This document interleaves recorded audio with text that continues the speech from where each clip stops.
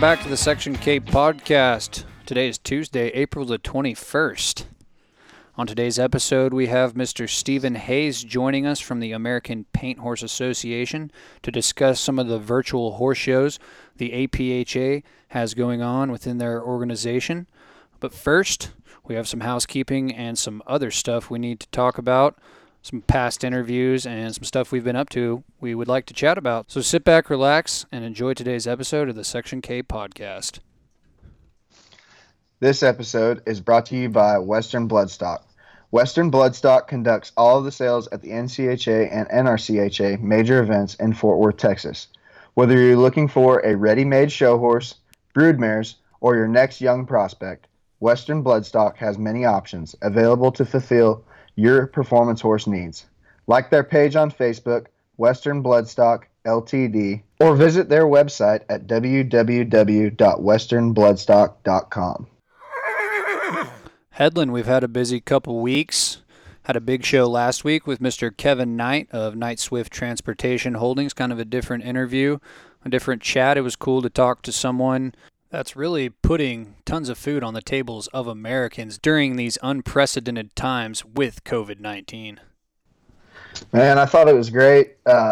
Obviously, a man of his stature coming on to our podcast and giving us some feedback and trying to help people in our industry is awesome. You know, we couldn't have asked for a better person to come on and do that because, like we had said, we looked into the small business loan thing and the Paycheck Protection Program, and you and I were talking about how it could help these trainers and stuff in this time, but just our idea holds a lot more merit when Kevin comes on and maybe hopefully somebody heard it and hopefully it helped somebody in this time of need. So yeah, it's just cool to see the types of relationships that you can foster within the horse industry, because if it weren't for cutting and rein cow horses and performance horses in general, we wouldn't know Kevin, and we wouldn't have come to see Kevin at all these horse shows in Fort Worth that we go to, and met his daughter and met his son-in-law and his wife and so on and so forth. So to me, it's really neat that we were able to have such a pertinent conversation with someone that, like I said, is putting food on most of America's tables right now, helping supply grocery stores and get dry goods and stuff like that around the USA. So for me, that's what was really neat, is that we were talking about something that wasn't even related to the horse industry at all, but we were led to the conversation with Mr. Kevin Knight through the horse industry, and hopefully some folks learned some things, because for me, you wouldn't think that with grocery stores running out of essentials such as toilet paper and hand sanitizer and paper towels and whatnot, that Knight and Swift would be hauling tons of it. But that's exactly what I learned last week, is that when the shelves are empty, that means the trucking companies are hauling an immense amount of those products. So that's just a little tidbit I learned from that interview, which I really enjoyed. And once again, big thanks to Kevin for taking time out of his busy schedule. I can't imagine with everything going on. Working from his home office, he took time to come on to our podcast, and we thank him immensely for that. So big thanks, big shout out to Kevin Knight for coming on the podcast last week. Another thing I wanted to talk about, we hadn't really gotten to yet on this show, was the great mare Junie Wood was laid to rest a couple of weeks ago. Junie Wood won over $525,000 in the cutting arena, and she's in the top 20 money earners of all time within the NCHA. Cody, I know you're super close with John Mitchell, and there's some babies that I know you'll be connected to. So talk a little bit about what your thoughts are on Junie Wood and the legacy she's going to leave behind. Man, it's a lot shorter than they would have ever imagined. I haven't talked to Johnny or anything like that yet, but man, she was a phenomenal performer, and I mean, her record speaks for itself. Yeah, there's a lot of babies that are coming up. She had two this last year, I believe, or one this last year that Johnny made the semifinals at the fraternity on, and I'm sure it sucks. It's part of it, but it sucks. You know, you can't. It's just part of owning horses, and part of being in this business is sometimes horses like that have something go wrong. Yeah, good horses and good bird dogs. They're always hard to say goodbye to, and I can't imagine what Gladen Nelson, Kelly Clark, Johnny Mitchell, everyone over at the Slate River Ranch is going through losing a mare like that. Johnny Mitchell, of course, won the 2014 Super Stakes aboard the great Junie Wood. She was the 2013 NCHA Non-Pro Futurity Champion with Mr. Craig Crumpler in the saddle. I believe that was Craig's second or third non-pro futurity title as well. So she's got to hold a special place in a lot of people's heart around the cutting horse world. And like you said, Headland, her record speaks for herself, and she was gone way too soon. It's like I look out in the pasture at my brood mares. I was looking at their papers the other day, and I think one's 16 and one's 18, and to me it feels like they're still 9. It's like after they age out of the age events, you don't really keep track of their ages and what the years are that are passing you by. And to me, that's just what's crazy. As you look at her, and she was only 10 years old. She still had a long way to go, producing great babies that were going to win a lot of money. So it's just sad to see her go, and hopefully those babies that are on the ground will go on to continue that winning legacy of Junie Wood. So Headland, noticed they broke the ground, kind of got her rolling on the new indoor arena. What else has been going on at the Baby Bar H in Slapan, Texas? Not much, man. We've been fertilizing some pastures on the little 20 acres we got, cutting down on that manure pile. The indoor's on its way up. They, just kind of been doing a lot of general housekeeping, mowing pastures and taking care of stuff. And I'm just ready for this to all be over with. I'm ready for the opening up of the country again. I know, what was it? Oil just dropped to what today? Oh, you're having to pay people to buy or take your oil from you, pretty much. Yeah. It was in the negatives there for a while, which is something that I've never seen. Yeah, I know. And especially being from West Texas. It's just crazy to think about the consequences of just a virus and the downfall of the stock market, price of oil. It's crazy to see, man, but Big John and I think Uncle Tim Smith, when he came on the podcast, kind of set the tone as far as getting all the small odd jobs around the ranch done. We've pretty much changed every bit of oil on four-wheelers and mules and power wash golf carts and watched every bit of Tiger King and tons of random YouTube videos just because there's no sports on. We've watched all sorts of final rounds of the Masters and U.S. Opens, and I actually watched a final round of a Champions Tour event with Tom Watson the other day. Really entertaining. I think it was like last 4 or 5 holes. I can't remember who he was playing, but it was just a birdie fest, and they each of them birdied like 4 of the last 5 holes coming home, and that was kind of exciting just because there is no sports on. So for me, I'm just ready for sports to come back. I know I've heard a lot of people saying out there that they don't really miss sports that much, but when you think about everything that's just passed us by, like the Masters and March Madness, and think about this last weekend, the NBA playoffs were supposed to be heating up. I even like watching the NHL playoffs. The Dallas Stars were having a heck of a season, and of course it gets cut short. Yeah, man, it's just a bummer. It's hard to keep track of the days still. Did you watch the Michael Jordan doc, the first 2 episodes? I haven't watched it yet, but it's amazing to see just the response on social media to it after the first night. I have them recorded. I've been so into Ozark after Tatum came on and it told me that he had finished it and Big John had finished it. I've gotten into it, and I'm a season and a half into Ozark, and it is insane. That show is wild. Yeah. Shout out Marty. He's cool. Marty Bird. Shout out Ruth. I think Ruth's your favorite character. Marty B is a G. Marty B is a G. He is. So, yeah. Print those shirts, huh? We should print those shirts. Definitely should print those shirts. But yeah, Ruth, she's a bad woman too, though. She's a ride or die chick for sure. She's scary. Darlene is the scariest to me so far. Yeah. She's bananas. She will continue that. Yeah. You just wait. I'm on the level of giving myself and Big John home haircuts, so we've reached that level in quarantine. You gotten into giving yourself a haircut or having someone maybe trim your Goldilocks for you, Headland?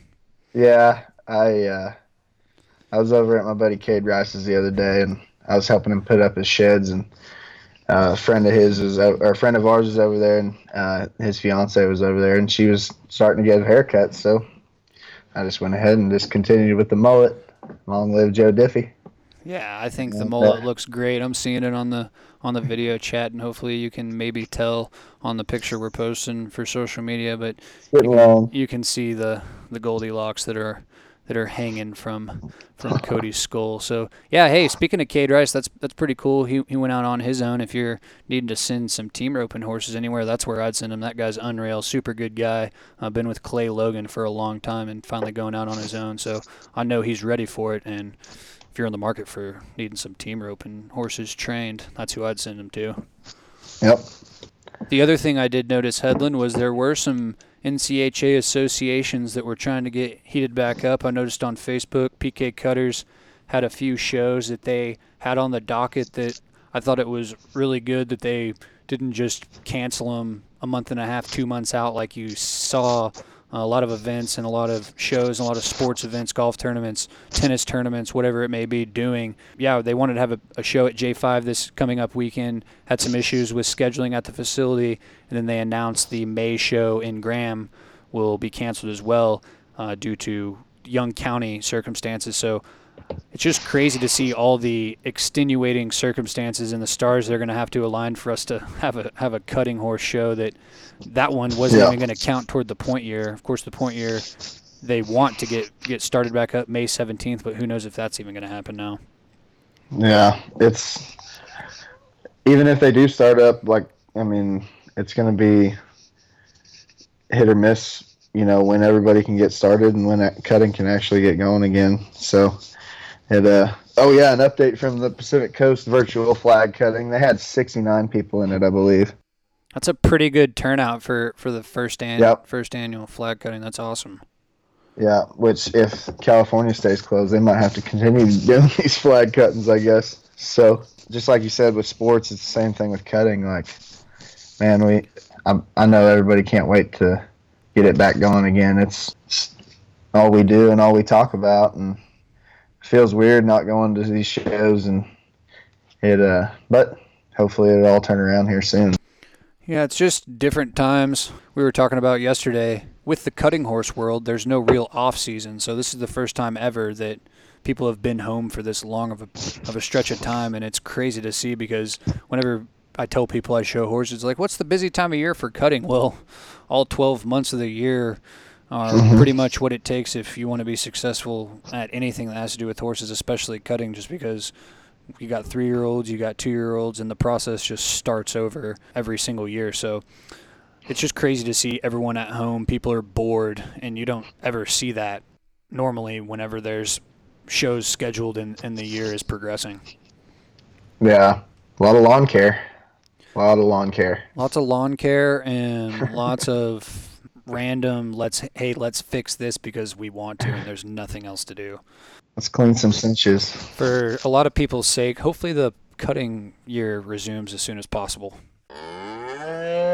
Well, we have a special guest today here on the Section K podcast. We'd like to welcome Mr. Stephen Hayes, formerly of the NCHA, now currently with the American Paint Horse Association. There at the APHA, Stephen is the Chief Marketing Officer. We thought we'd have him on today to talk a little bit about what the APHA is up to with their virtual horse shows and just kind of what it's like working for a big-time sports association or a otherwise horse association here in this case during these unprecedented times with a shutdown. So, Stephen, what's up, man? How are you? I'm good, man. Thanks for having me on the show. I'm excited to be here. Listened to you guys for a while. You're doing a great job. Hey, thanks so much. Yeah, we knew you and definitely saw you around a ton during your time with the NCHA around Fort Worth at the Triple Crown events. And so it's cool to have you on at here at the Section K podcast. Can't wait to pick your brain about just some different times that are going on in the world, an alternative way to kind of show your horse and be able to compete while staying home and while staying safe and keeping others safe. So kind of briefly explain kind of what the APHA is up to during the COVID-19 pandemic. Yeah, absolutely. So we actually had this conversation a while ago, about a year ago, this conversation started about the possibility of online showing. They do a lot of online coaching, but the judge aspect of showing, I don't feel like it's a far stretch to do it online. And I mean, there's some things that you got to deal with as far as honor system, things like that. But we've had this conversation over a year ago. But with the current situation, obviously we pushed that to the front of the line to try to figure out how we make that work. So we actually did. We were one of the first breed associations, I'd say, to launch a online showing platform. It's evolving. And I think it'll continue to evolve. Our goal is to keep this going through the future and not be just a COVID-19 thing. And it's not that we think it'll ever replace the live shows. It's an enhancement of the live shows. For us, we at APHA, you have a lot of pattern classes, ranch classes that are pattern based. So something that you could do before an event would be obviously have a online show with those patterns before, like your world show, for instance, and give people an opportunity to work those patterns on a judged basis and kind of know where they're at and what to practice on before they get to the big lights at the world show. So that's kind of our overall goal. With what we started, and I think it'll evolve continually as we keep progressing forward. So no matter the discipline, explain how people enter these virtual horse shows. Yeah, so where it is today, we have it's twofold. So you have an entry fee, and then you have a payment for judges' feedback. So you can just enter, and we'll pay cash back on your entry fee.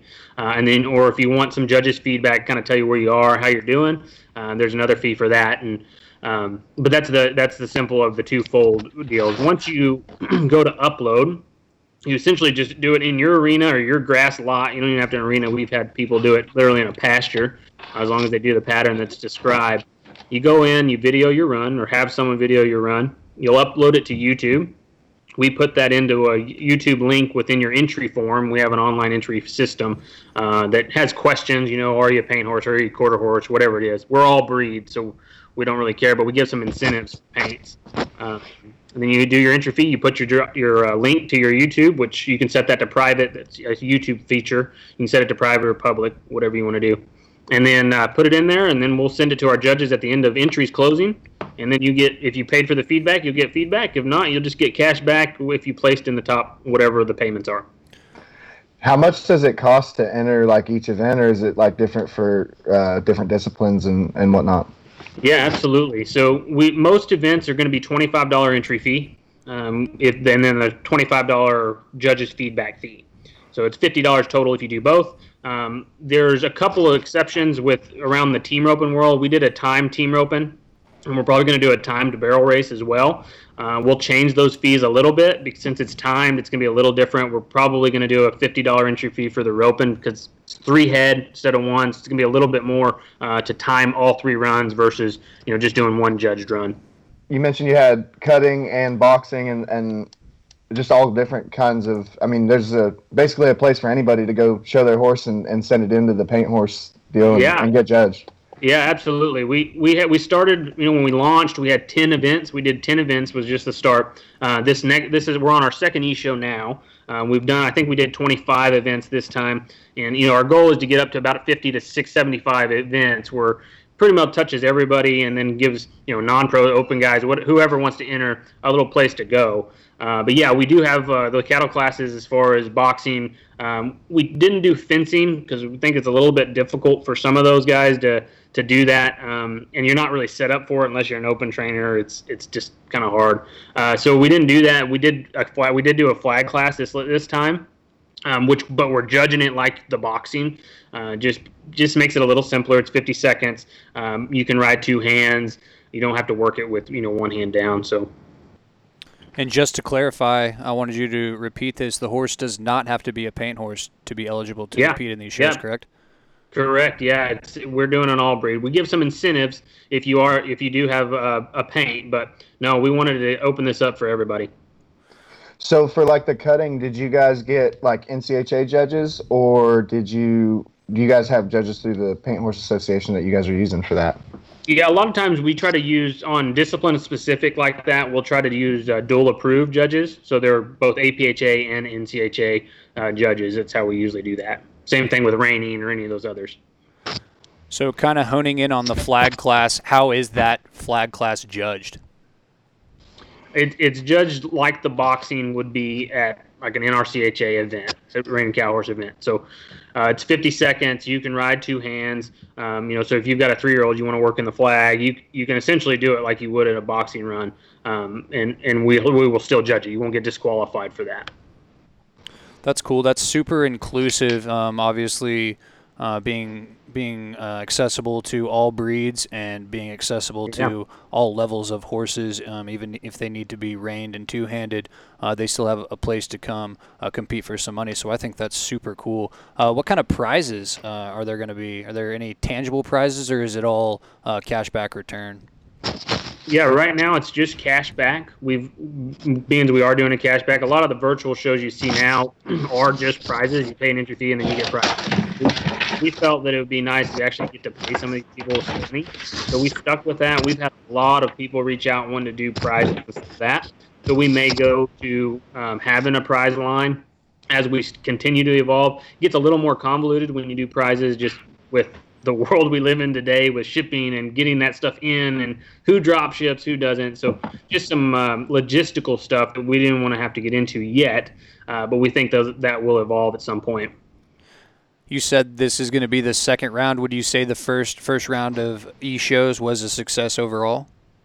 Yeah, we actually got double the entries that we anticipated for our first one.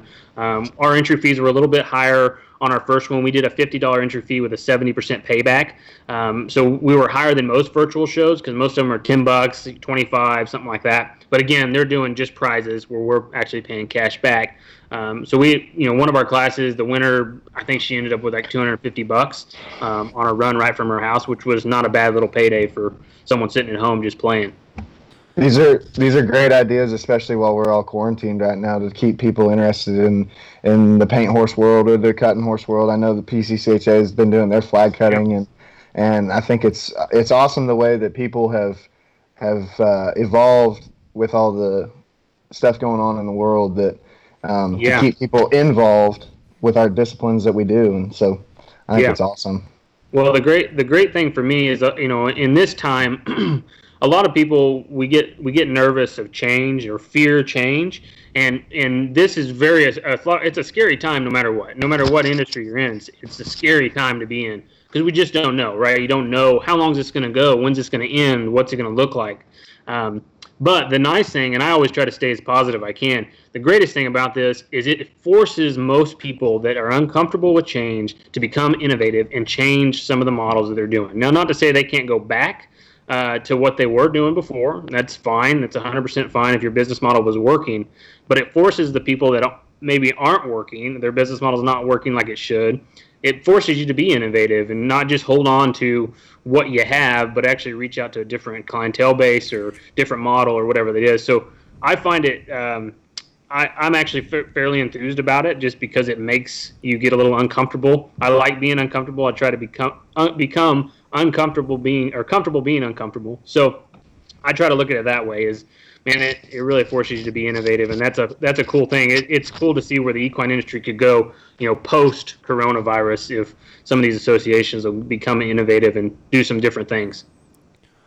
Well, I don't know about other disciplines, but I know cutting, just getting in the show pen or feeling like you're in a show setting and having some money on the line never hurts, making you feel like you're in a show setting. So I think that's really cool. And even when the shows do pick back up, that's just another way to go compete and put yourself, like you said, put yourself in kind of an uncomfortable circumstance and go compete and have a chance to get ready for maybe some bigger shows down the line. So I think that stuff's really cool.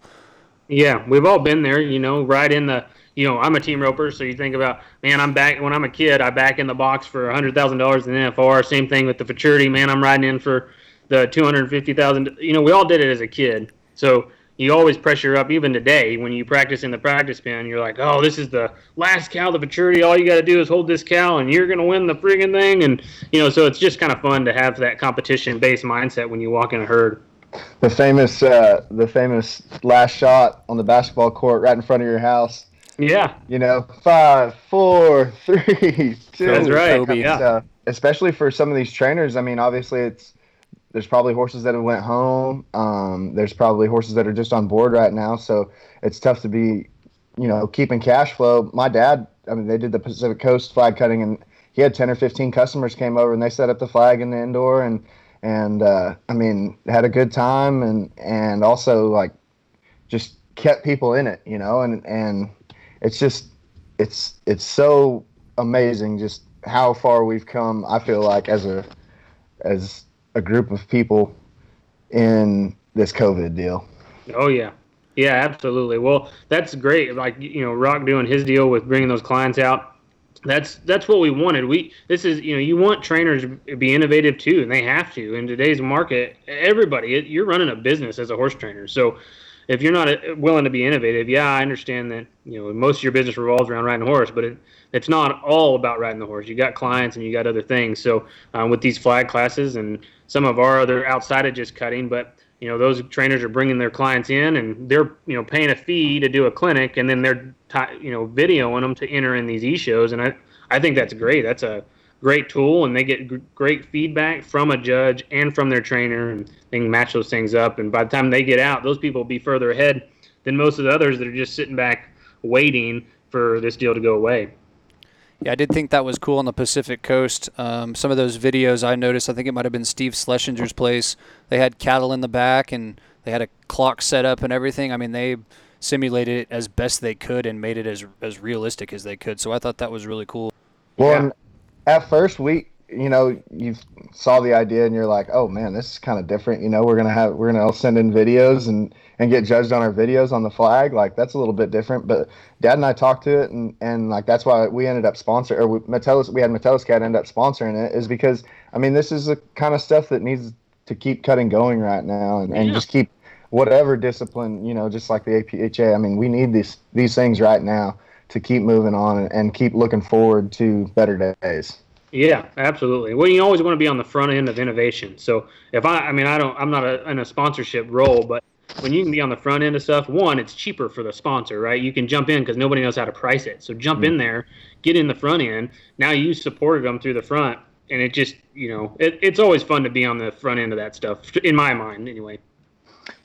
So how does a team roper, you mentioned, end up working as a marketing manager for the cutting horse industry, and then obviously moving on to the NCHA, and then moving on to the APHA?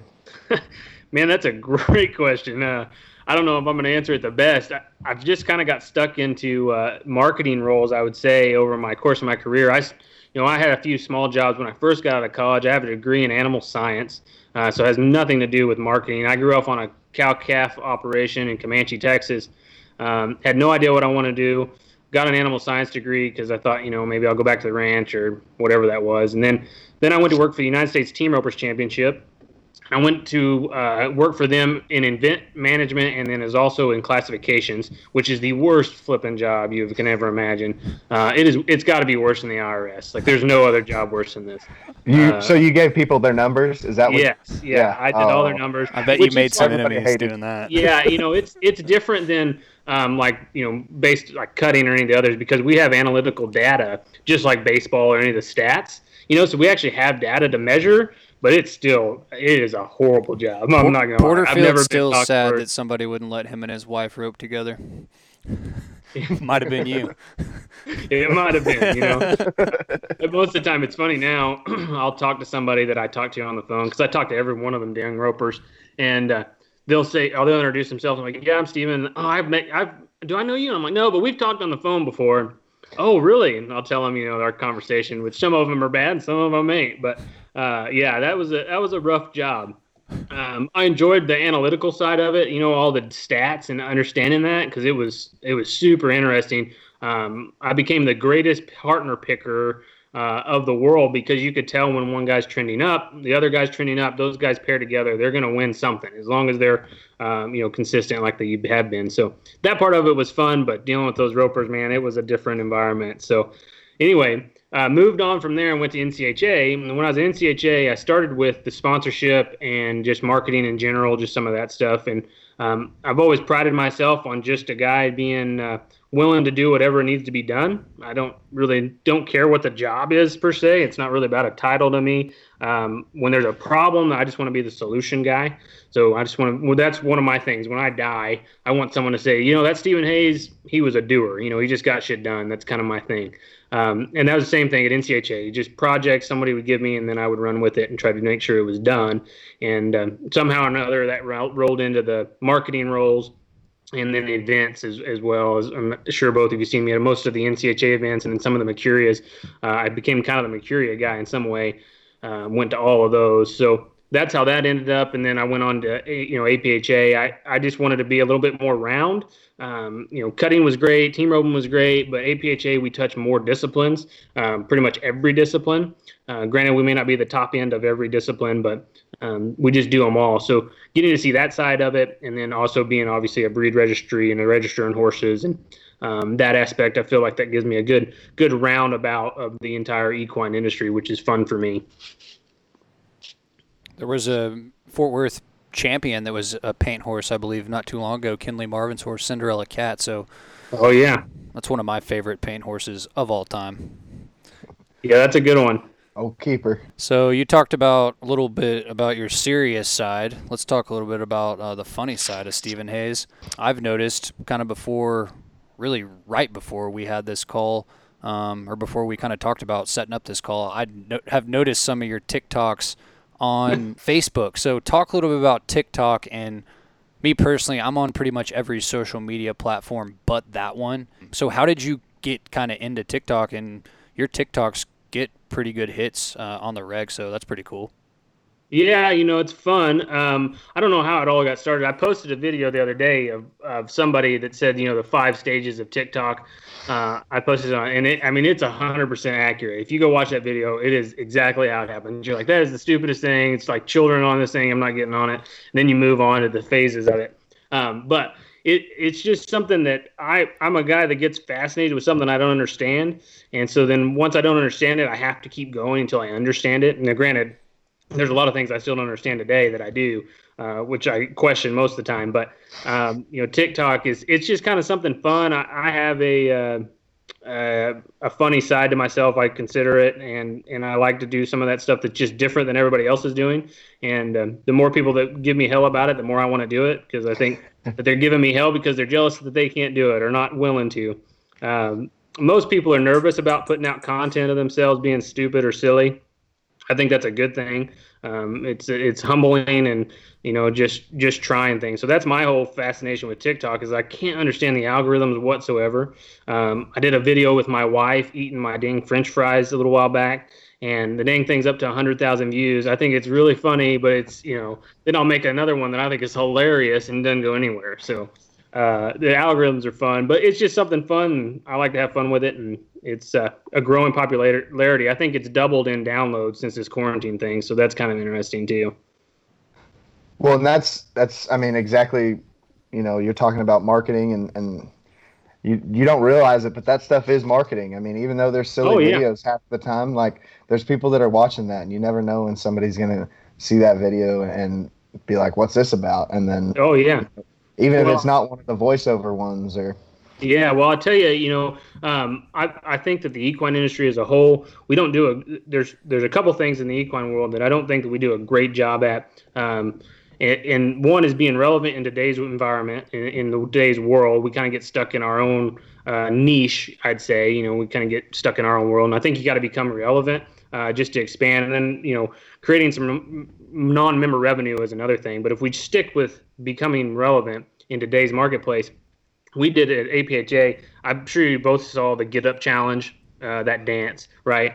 And so that fascinated me. So I took that video, that Get Up Challenge, and we did a video at APHA, and we did it through our horse show.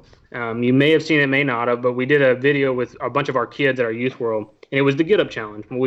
The whole deal came from TikTok, because I was watching it on TikTok, and we ended up doing, I think that thing's like at 700,000 views now. It pretty well went viral, and I don't know that another equine organization's ever had a viral video, but I get compliments on that a lot. But it's being relevant to today's marketplace. There was, I don't know how many people that had no idea about horses whatsoever but it tied horses into what they were watching, and that's the big thing, right? You want to become relevant to people that don't have horses. There's going to be a lot of people in this world that never own a horse, but when you think about a horse, you want them to think cutting horse, or you want them to think a paint horse, or whatever that is, right? They have an affinity of some kind. They like horses. Every little girl grew up with a dream of owning a pony. So how can you have that vision in their mind of having a cutting horse, and then when they get some disposable income, they go on and they either buy a cutting horse or paint horse or whatever that is.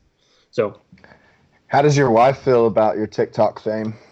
Yeah, that's a good question. So she's kind of getting on board now.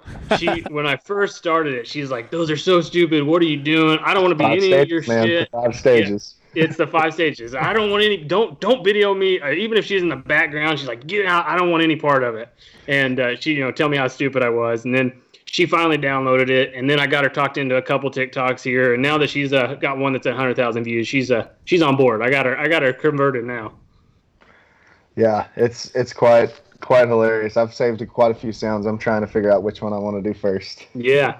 Oh, yeah, it gets addictive, man. I tell you, it gets addictive. Just the whole YouTube, TikTok star. I mean, you talk about going viral. I mean, there's kids on there that don't do anything but choreographed dance that have. Oh, yeah. I mean, every single one of their videos and every piece of content that they put out gets between 3 and 6 million views, and there's kids being flown from LA to Miami to party. I mean, it's absurd the opportunities that are out there for mostly young people, predominantly, I should say, just because that's pretty much who capitalizes on it mostly. But there's a lot of opportunity for people to make large sums of money putting out content on the internet.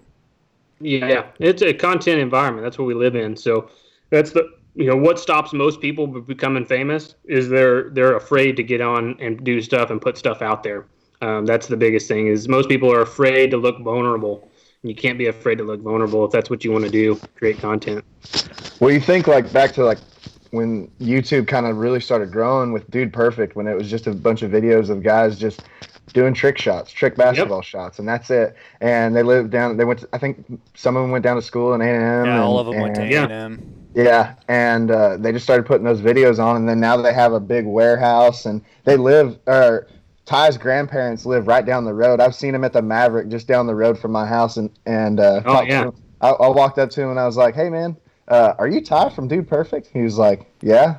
I was like, "Well, I'm a little older than the people that probably normally watch these things, but I've seen them and I love your videos, man. They're awesome." I was like, I'm not trying to be weird, but why do you live down here? Or why are you down here? And he said, "Well, my grandparents have a ranch, which is where they do a lot of that stuff. Yeah. I think they have a hunting lease or something, or they have a hunting ranch or something, and they live just right down the road from me, somewhere around here, and they do a lot of. I mean, it's just crazy. But they just started with an idea of just putting trick shots on YouTube, and people just loved it. And who knows how long it took them to do some of those shots? I'm sure there's so many of them that are just have to hit just right that it takes them forever, but. It's crazy how it just gets started and gets rolling and then it just takes off. That's hilarious you mentioned that, Headland, because the same contractor that did the remodel on my parents' place in Witt built every structure on the Dude Perfect guy's ranch. And I think it's somewhere, I want to say right around Lipan. That's really funny you mentioned that. Yeah, he's a pretty cool dude too. You always wonder if those people that get famous off of YouTube or even famous actors or whatever, if they're really actually cool people. And he was super nice, and I was just trying not to be weird and fanboy or nothing like that. Yeah, it's like hold a trash can. Hey, make this shot. I bet you can. Hey, yeah, throw your foil in this basket here. Yeah. Well, I just checked one of Tanner Odell's TikToks, and it's up to 4 milli. So it's just a cutting horse working the flag or out in the pasture or something like that. It's up to 4 milli. Pretty impressive. So that's pretty unreal. Yeah. I don't think there's been a single cutting horse video or video related to cutting horses that's been viewed 4 million times. Yeah. That's absurd.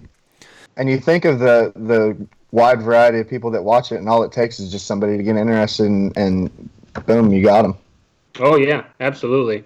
It may not be today, but you could find cutting on TikTok. That's right. Yeah. Who knows? Exactly. speaking of cutting, you obviously have some expertise in cutting, being around the NCHA as much as you have. If you had to pick 5 NCHA open trainers to be quarantined with, who would you choose? I might get in trouble for some of this one. So the first question is this for like to have a good time, or is this I actually want to learn something from these 5 trainers? Maybe a little bit of both. I think it's just 5 trainers who you could deal with to be quarantined with for this whole time that we've been quarantined. Well, okay. So I'll pick Cody Porterfield because I went to college with him. I've lived with him. I know I can stand him. And if you get too annoying, I just lock him in a room and I'm good. Like you can just Cody, go sit in your room. We're good. So I've lived with him. I can handle that. I'll pick Tatum because me and Tatum are buddies. He doesn't say a lot. He's fairly quiet. So I don't think he'll get on my nerves too bad. Which is good. I mean, you don't want a chatterbox all the time. I would right? think Yeah, you gotta shut up at some point. Yeah, definitely.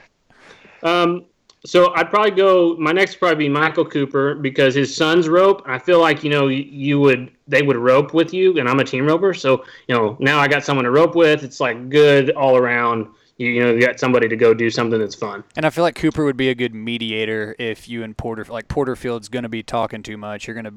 He'd be a good mediator. Like, hey guys, let's keep the peace. Everybody be happy, and you'd get to rope, so it's a win-win. Yeah, absolutely.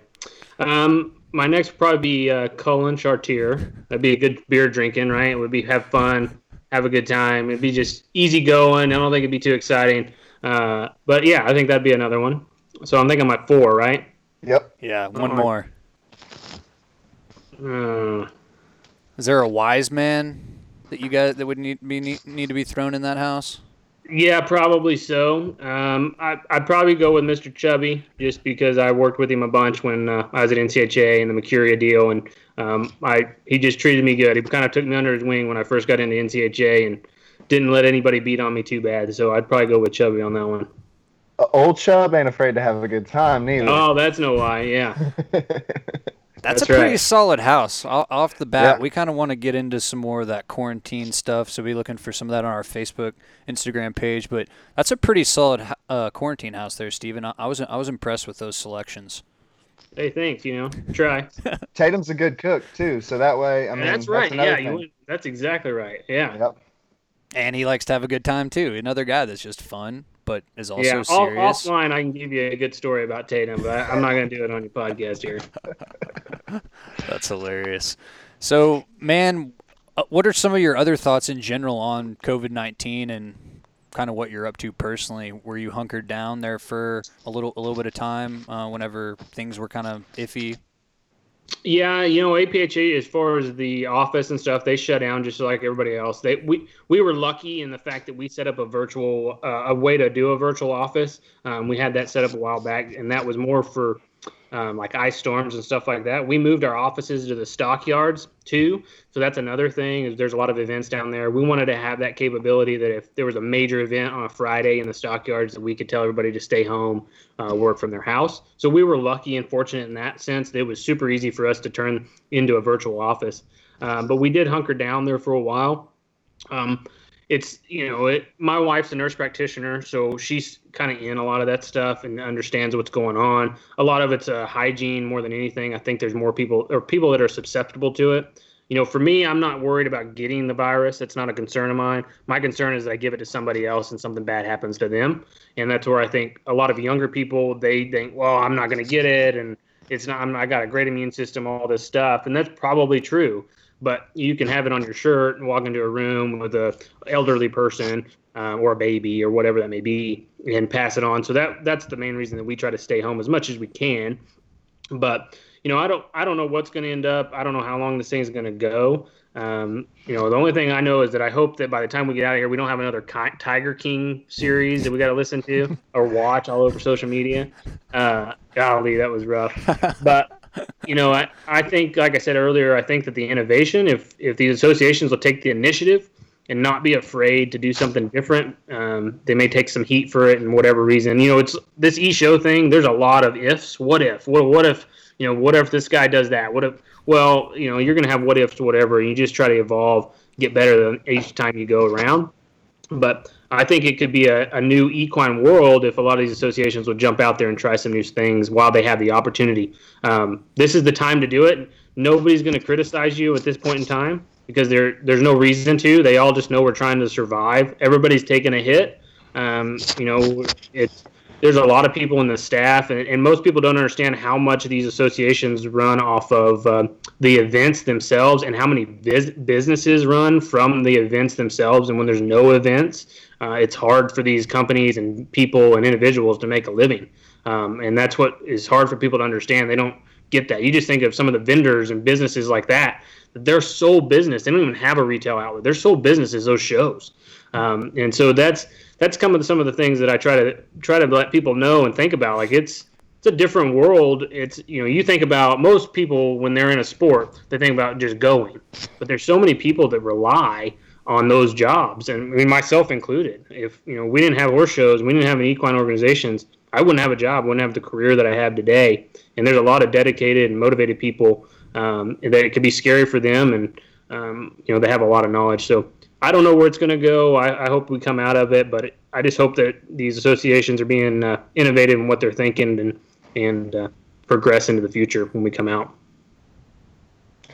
I think one of the hardest parts of everything getting rolling is just everybody together as a whole country, because obviously there's hotbed spots like New York and LA and places where there's a lot of people that live in the same building. So I feel like that's going to be the telltale sign, is when can everything get going, because that's going to be, I mean, I don't think it's very, I guess, right to have a bunch of events like say for like the world standings or something like that for the NCHA. Well, how is that going to be fair for cutting horse people in Texas to be at hauling while people in California are technically still quarantined? Because as of right now, they're technically, I think California is going to be shut down for the rest of the year.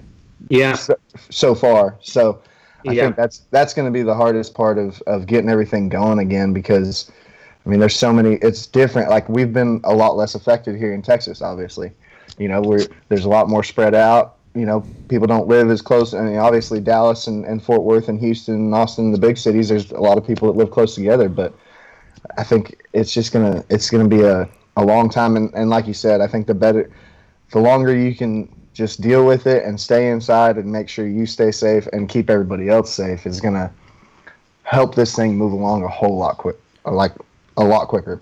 Yeah. I think Absolutely. Those are great points. And just kind of echoing off what you're saying, Headland, my family that lives in Midtown Manhattan, they loaded up their car, took all the food in their apartment, and drove cross country to Reno, Nevada, to their mountain home. And they plan on being there for, like you say, the rest of the year, just because they don't see life resuming to normal in the 5 boroughs of New York City for quite some time. And that's what's scary. That's what's crazy is, like you said, it's just not going to be fair if we can go back to hauling and going to horse shows, but other geographical locations are in fact shut down and people aren't able to participate. So yeah, I don't think, a lot of people I feel think that the world is going to just one day flip a switch and it's going to be back to the way it was. It's never going to be the way it was. And that's what people need to understand. It's not going to be, we're going to be in a post-corona world, and that's what it's called. It should be called that. It's going to be a different environment. It's not going to flip the switch and everybody's going to go back to what they were doing. And then the events, that's the scary part for these associations with their events is, you come to a point where, it's easy to cancel it now if you're in this area, but you talk about 2 months outside of when they say, okay, everything can go back. Well, how many people are going to say, I'm going to pump the brakes. I don't know if that virus is still out there. They haven't found a cure or whatever. So I'm going to stay home, just not take my chance. Well, then these associations, they lose those entries. That's killer. And so there's just some of those things that, man, it's going to be hard. 2020 is not going to be an easy year. Even in the fall, it's not going to be. And then all these ones that have canceled in the spring, they're all going to try to, go over the top of each other in the fall and try to get fall dates. Because they, like I say, a lot of the associations, that's where they make their money. It's on an event. It's, they're making their living or their association on the event. So they don't have it, and they're not a membership-based organization. It's going to be a tough year. It's going to be a tough year for everybody. Well, like Tim Smith said on a podcast or two ago, their Pacific Coast first show back is supposedly going to be the Derby in Vegas, I believe, and that's a spot right there. I mean, that's based on tourism. I mean, and how are you going to be able to really? I mean, it's going to be a touch and go kind of a situation. I mean, obviously Vegas shut down pretty early, and it's been shut down, but same with those places. They need to open back up too, so they can start making money again. Yep. That's right. And I guess the only thing that is going to turn the lights off in Vegas is not as much that we win at the blackjack table, Rudd. It's just the corona. It's just the coronavirus. The coronavirus will shut the lights off. That's all we need. That's a funny inside joke. That's what our joke at South Point, Stephen, is. We always ask the blackjack dealers. Shout out Dallas from Long Beach. How many hands of blackjack we need to hit before the lights go out? So they can't pay their power bill. They look at us like we're idiots. She's like, yeah, I don't think Michael and Paula are worried about that happening with you two folks in the building, so get out of here. And then the waitress comes by and brings us a couple more drinks. Just keep spending your money, boys. Keep spending your money. Yep. Well, this has been fun. Stephen, remind everybody where they can find the information on the e-shows through the APHA, and thanks so much for coming on the podcast today. Yeah, absolutely. Thank y'all for having me again. So, yeah, the e-shows is www.apha.com/showing/e-shows, and then my TikTok handle is Millennial Cowboy. Yeah, we'll hit both those up. Make sure you smash the follow button on the Millennial Cowboys TikTok page, and be sure to check those APHA virtual shows out. Stephen, thanks so much again for coming on the Section K podcast, brother. Have a good week. Thanks, guys. You too. Stay safe. Yep, you too. Thanks, Stephen.